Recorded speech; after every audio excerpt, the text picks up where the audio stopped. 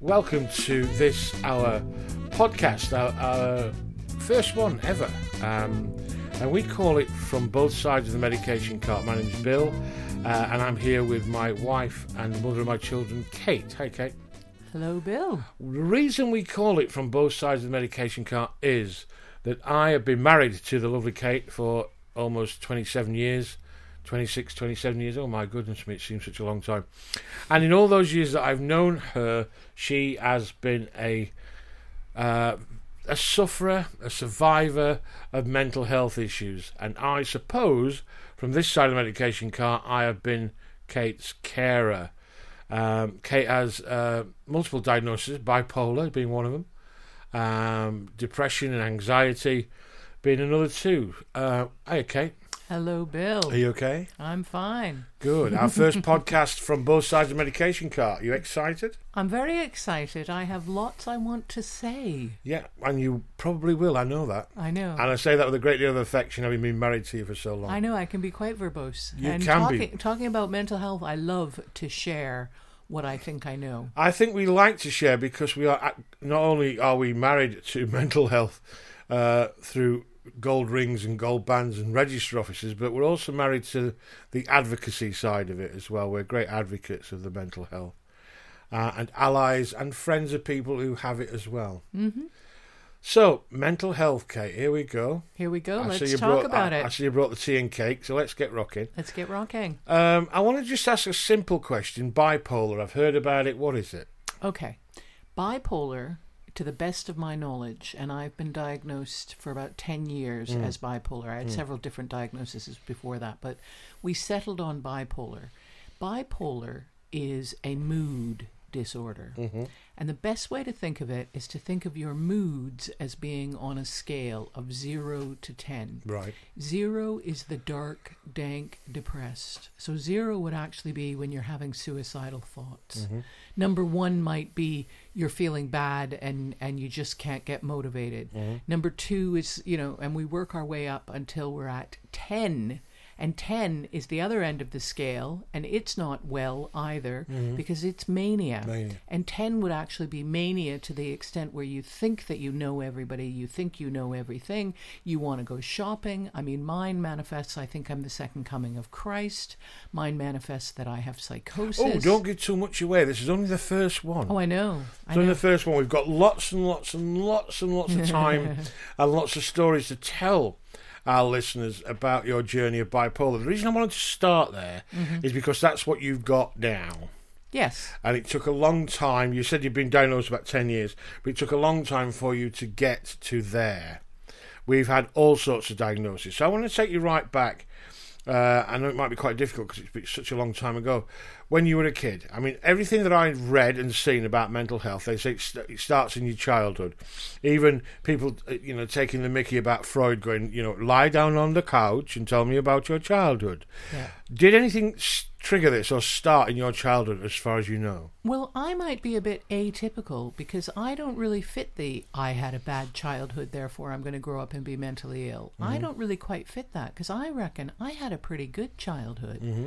My mum and dad worked their little backsides off, right? I had... Fingers to the bone. Fingers to the bone. That's what we say in the north of England. Very, very busy. Yeah. Very, very busy. Yeah. My father was a chiropractor. He had 2 practices. He was very successful. My mother worked for him, not so formally, but she was at home answering the phone. She was doing his office laundry. She did his books, that kind of thing. So between the 2 of them, they ran a pretty successful business. Grafters, as we would say. They were grafters, definitely, right. And, my dad was hard work. Mm-hmm. I would, if I had a diagnosis to give him, I would say he too is bipolar. Wow. He shows all the signs and symptoms, right? And he spent a lot of his time in just on the edge of mania. Mm-hmm. So he would work so hard, and he would be the chiropractor, and he's the happening man, and he's going to run his office and stuff like that. That he, brought home a lot of stress and a lot of tension. A lot of self-made men, self-employed people are, though, okay? Because you work. They work, and it's work for the family. It's to give the family a good life. Mm-hmm. That's not necessarily a diagnosable disease, but my old dad. You talked about your dad. My old dad used to say, "Hard work never killed anybody, or never hurt anybody." Absolutely. and a lot of self-made men do look as though they're just on the edge of mania. You've said that. So, I mean, did that rub off on you? Is that what you're saying, that you were affected by this? No, I wouldn't say that. I would just say that my dad was hard work. Right, okay. Yeah. And my parents, they did argue quite a bit. But as a general thing, I came from a family of 4 kids and 2 parents and a couple of dogs. We always seem to have dogs. And it was good. And I was perfect North American family. Well, in many ways, I was the youngest, so I got off the lightest. You know, by the time they got to me, they weren't strict disciplinarians, and I got away with a little bit of murder. So to answer your question, I really don't think that my childhood is the cause of any mental illness I had as an adult. I think the mental illness I had as an adult came about because as an adult I behaved in a way that made me unwell. And were you a busy kid? I mean... Oh, yeah. Yeah? Oh, yeah. I went to ballet and I went to the hockey games of my brothers, and I was on every team at school. I was a little athlete. I was a champion kid. I skipped a grade. I went to university. I had an 88% in drama, which was my subject of choice. You know, I was popular. You know, I tended not to get as many boyfriends as the other girls did, but I was best friends with the boys. You know, I was one of those type girls. So you were clever. You were sounds as though you were fairly affluent because your father was running fine. 2 businesses. We were fine. You had a roof over your head. Everything was, you know, it wasn't, you know, perfect, because she said that there were grumbles, but everything was sweet, and money was being earned and people were getting fed, and there was no kind of anything socially that would lead to any kind of mental illness. Yeah, and then trouble started in my family when I was about 15. Right. So by this time, me being the youngest, my mother reckoned I was old enough to stand on my own 2 feet. I was precocious, I was ready. And what I was ready for was for the family to break up. My mother wanted out of the marriage and wanted out of the formula of what they were living. And so she left my father.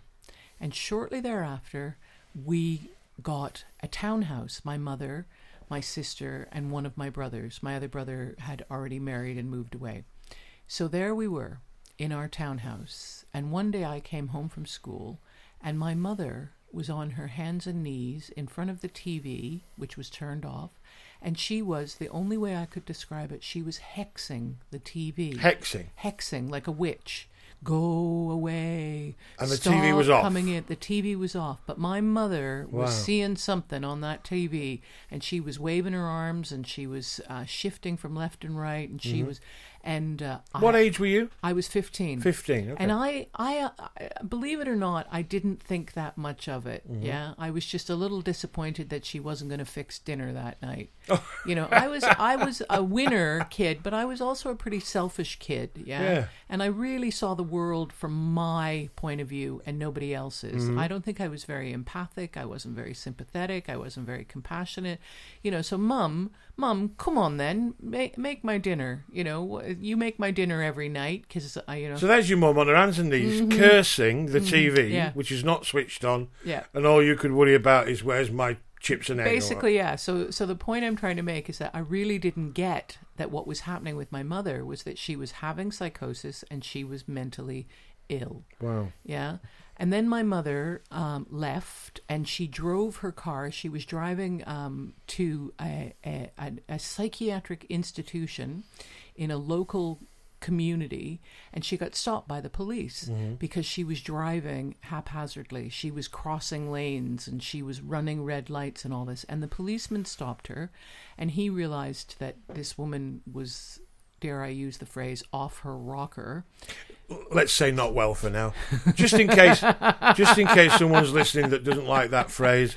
I know, but we do reserve the right to use it. I know, but I'm mentally ill, so I should be allowed to say. Yeah. But anyhow, he phoned our home, and he told my sister, who was the oldest of the family, what was going on, and my mother ended up. She was admitted to the psychiatric hospital.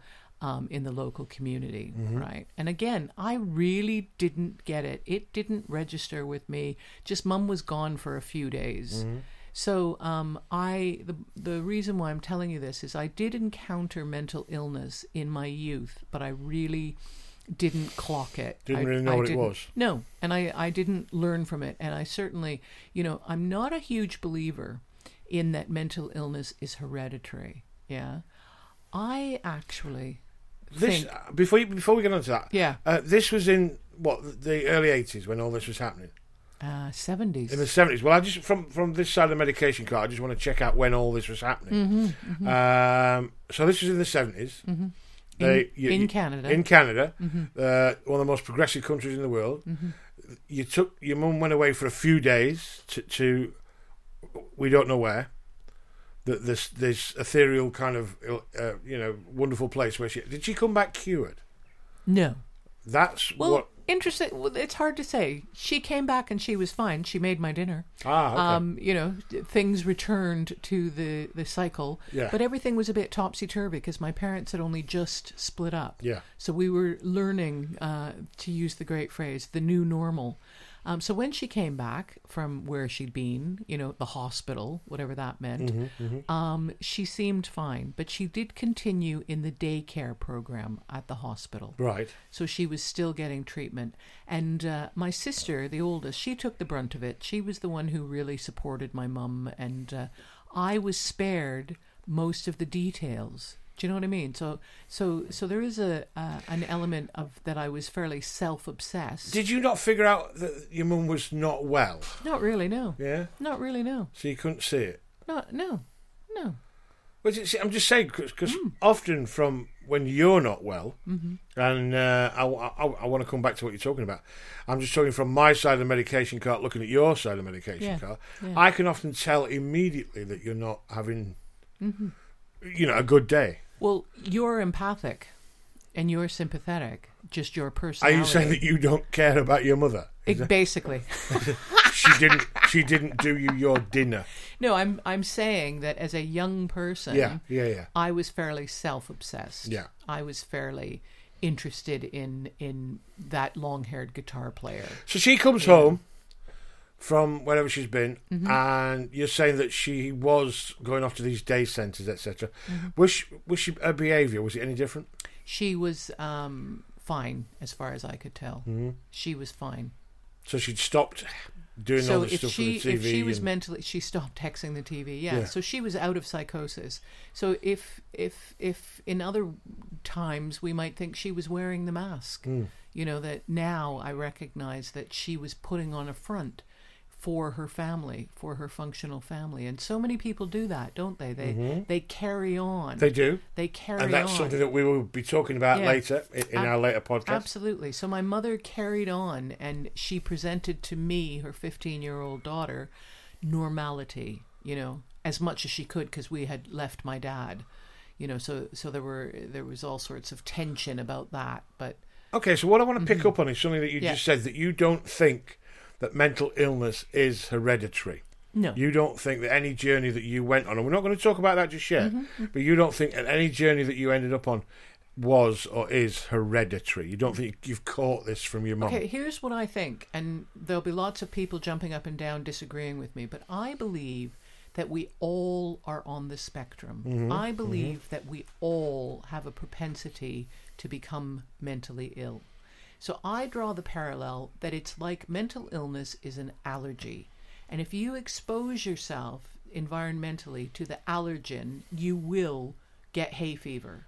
But if you're lucky enough that your life leads you that you don't expose yourself, then your mental illness lies dormant. So that's what I think. So my mum had some mental illness because of the struggles of splitting up with my dad. Yeah, that's really what was going on there. And I believe later, when I became mentally ill, it's because I was exposed to bad things and negative things. Okay, so it's not that you had a bad childhood. It's not that you had bad things happen to you. That's right. It's the fact that you were exposed to people who were carriers of mental health challenges that were in your life, and they were very close to your father and your mother. So you think that some of your mental illness is based on what they went through. Yes. And what you witnessed. Yes. And by the time I became mentally ill, I was 25 years old. But around that time was the most difficult time of my life. 10 years before that. Yeah. Okay, that's brilliant, Kate. That is the end of our first podcast. It is going to be a fascinating journey that we're going to have with you. Thanks for sharing that, because some of it's going to get quite in-depth. I do hope our listeners appreciate that, and we'll carry on listening, because we've got lots and lots to talk about over the next podcasts that we are going to be doing, and we look forward to maybe helping one or two people, pointing them in the right direction, or just being really interesting people, which is what we are, I think, We Kate. are. We're fascinating. We are fascinating people. We haven't even started to talk about me yet, but then again, there's going to be plenty of time. Kate, I'd just like to say thank you for being so open and honest during the first one. Thank you very much, Bill, This for is- listening. This is the Yorkshire Pudding saying, ta-ra, we'll see you later. Mm-hmm. And what are you going to say, Kate? I'm going to say, I'm Kate the Great, the crazy Canuck, and I like the word crazy, so bear with me. I like to use it. The crazy Canuck, saying thank you and goodbye. Thank you and au revoir. We will be back.